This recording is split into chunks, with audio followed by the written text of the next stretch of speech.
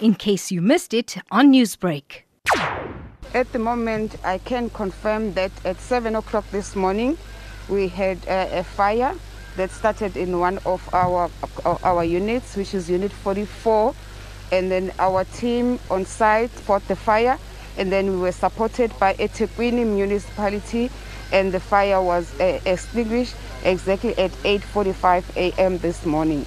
We have no casualties during this incident. Every personnel that was on site at the time has been noted, and they were present on site. I imagine that there's going to be a lengthy investigation underway here now. Yes, an investigation will be happening in terms of what actually transpired that caused the fire at the refinery. And at the moment, I have already spoken to the community to understand what the impact has been from the outside community that lives within or in the surrounding area around the refinery.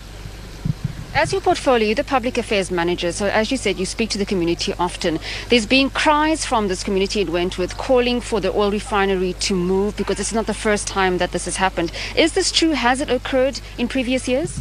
A refinery, like any other entity, there will be incidents that will have happened from a process safety point of view. However, we do everything in terms of maintenance of our units. But this is a really unfortunate incident. No investigation has taken place as yet.